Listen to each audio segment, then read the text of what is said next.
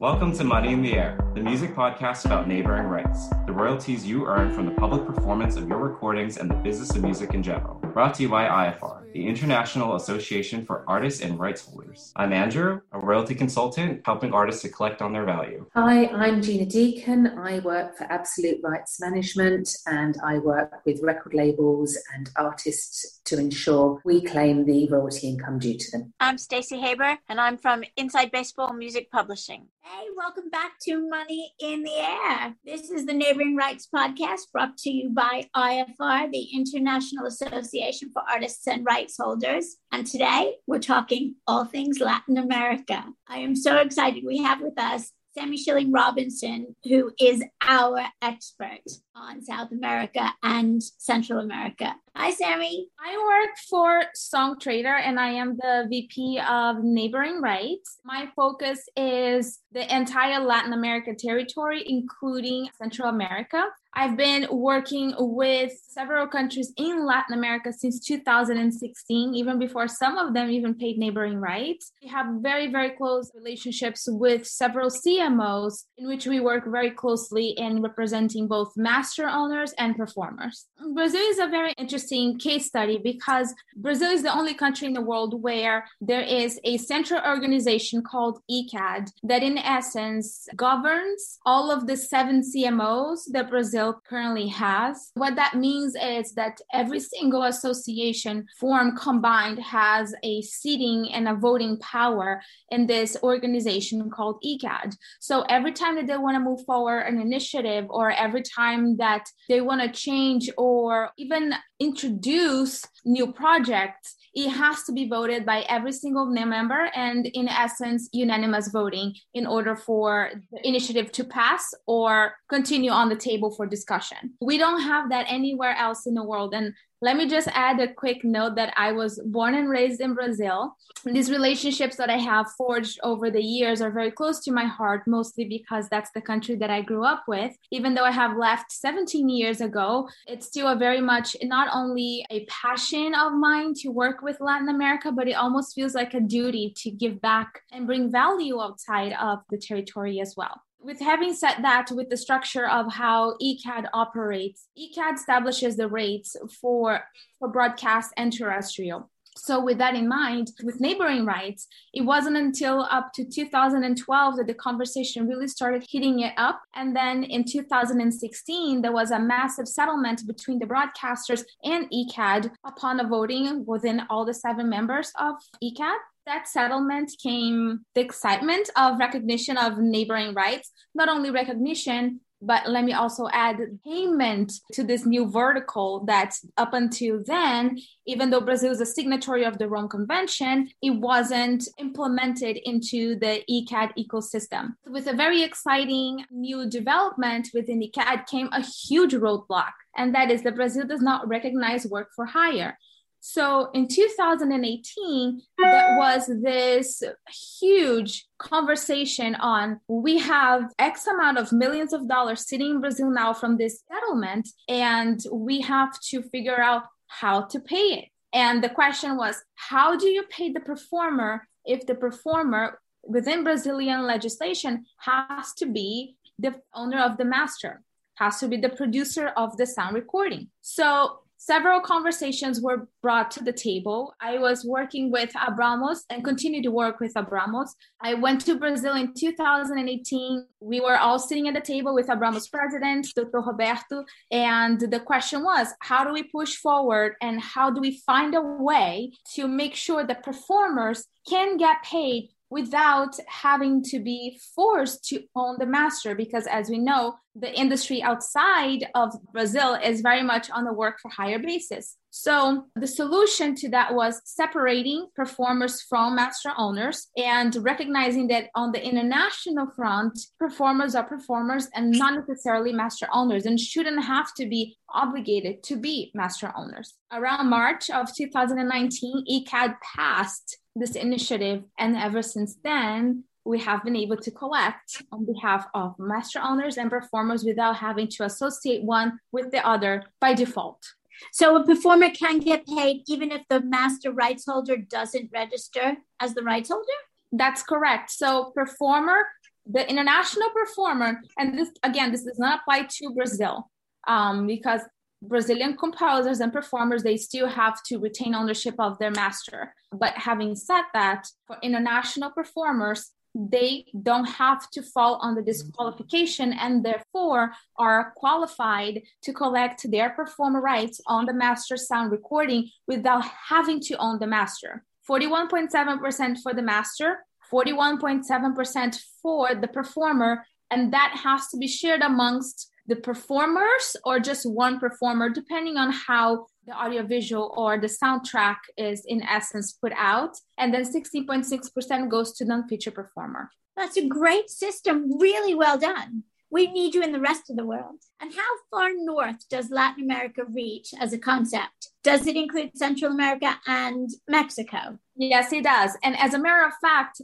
Mexico is on a 15-month hiatus right now on the neighboring rights side because of the pandemic. And they are supposed to have an assembly every month. And this assembly votes in new members, new clients, new performers, new master owners, and they have been on hiatus for 15 months. So right now, Mexico is not accepting any new clients until the situation with COVID kind of finds itself a solution. I spoke with SACM yesterday, which is the public performance side in Mexico. And because the case numbers of COVID are rising really fast, everybody's back on lockdown, and it's going to be a while before Mexico go back to accepting new members and really start paying on neighboring rights again. That's very sad.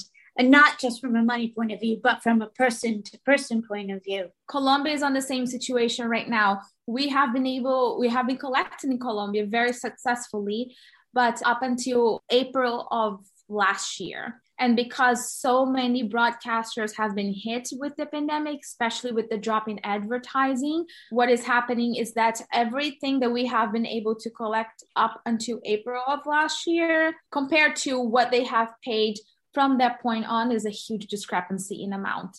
And mostly because of how big the impact of COVID has been on the broadcasters. Wow. And so that money is being held and registrations are frozen. But once everything starts working again, and knock on wood that everybody's healthy again, will they backdate? In Mexico, yes. In Colombia, they are paying. They dropped their rates tremendously. So what we would have collected in 2019 versus what we are collecting now, it's a huge discrepancy of almost 90% of what that would have looked like before the pandemic.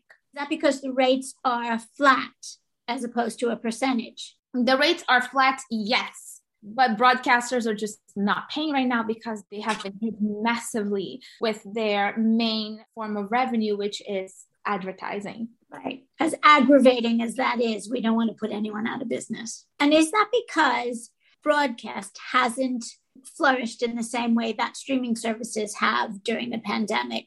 The Netflix and the Amazon Primes, where you don't have advertising because you pay a monthly fee for it. Yes. Okay. And this is interesting, Stacey, because in Brazil, yes, we do have Netflix, and yes, Amazon is just establishing themselves in Brazil right now. It's very interesting because Brazil has a very strong paid TV market, which is almost like our DirecTV, and I'm just using DirecTV as an example. DirecTV here has almost been replaced by the OTT platforms, but in Brazil, that's not the case yet because it's so ingrained in our culture to have that closed TV, what we call net subscription. It's almost like a status having that at home. In essence, a lot of shows that would be broadcasting at Netflix, for example, they are on an actual paid TV channel, which then generates more back end when you're looking at the royalty standpoint on collections.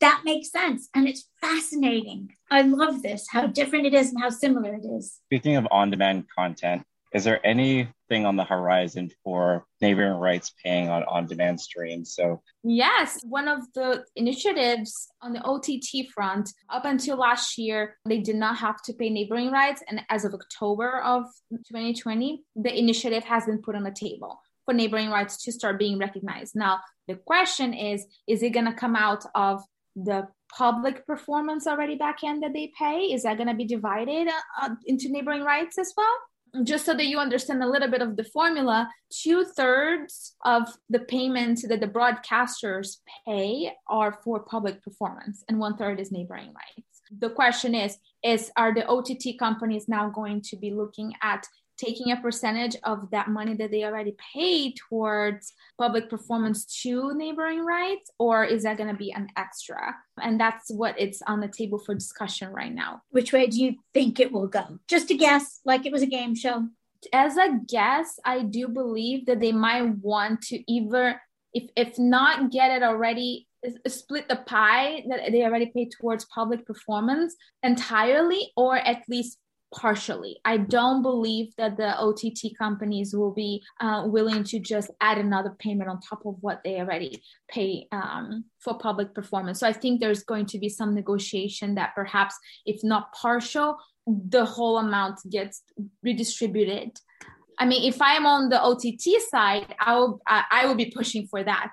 But since I am on the performer side, I have to look more from the lenses of what is in the best interest of the performers and clients. But the caveat of this is that there is also conversations in which how much should Latin America in general recognize international performers, and how much should they get paid versus how much locals pay.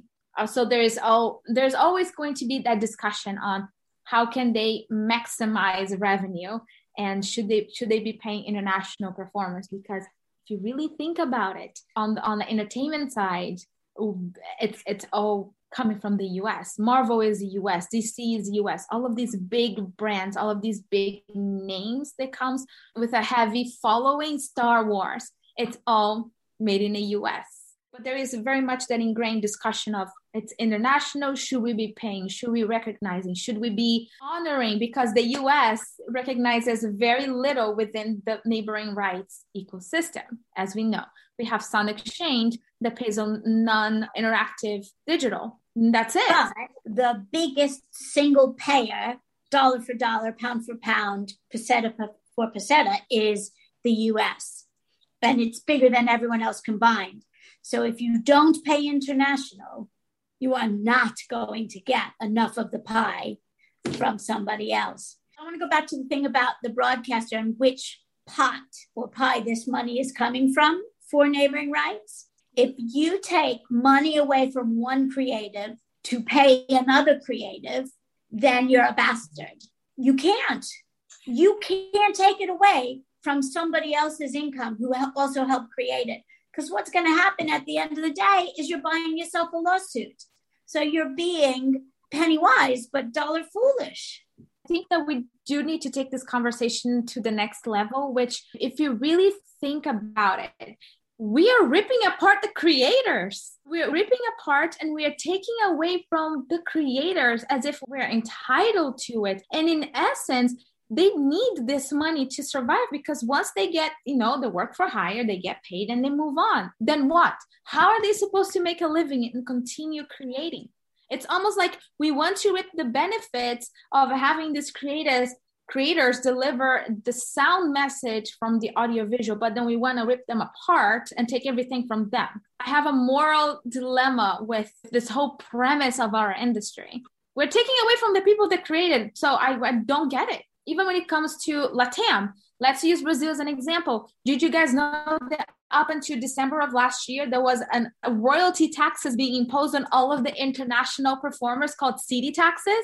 So you pay 15% income taxes, and there was another 10% royalty fee called city taxes being imposed. This tax is actually meant to be on exported goods, like tangible things, not music. And the government kind of included everything and just started taking 10% off. So that was another victory for us in December of last year. It hasn't been fully ruled that city taxes on the music side has been permanently removed. The government can still make a case and reinstate it, but as of right now, it has not.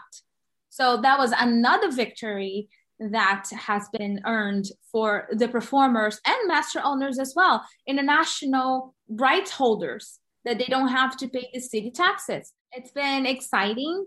It's been challenging. It's been frustrating, but there is so much good that it's coming out of our industry as a whole in order to recognize neighboring rights. That was amazing. Sammy, I could listen to you for hours and to help you and support your work fabulously for the world. I appreciate it so much. I hope you've learned something today.